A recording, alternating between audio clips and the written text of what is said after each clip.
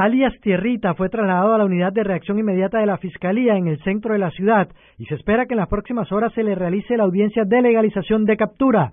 Según se conoció, Alias Tierrita fue detenido en el barrio Los Olivos, en la calle 103 con carrera 27, en el suroccidente de Barranquilla. El médico urólogo Luis Abuchaibe Abuchaibe fue asesinado el 1 de diciembre de 2014 en su casa, ubicada en el barrio La Cumbre, en el norte de Barranquilla. Rodolfo Rodríguez Llanos, Blue Radio.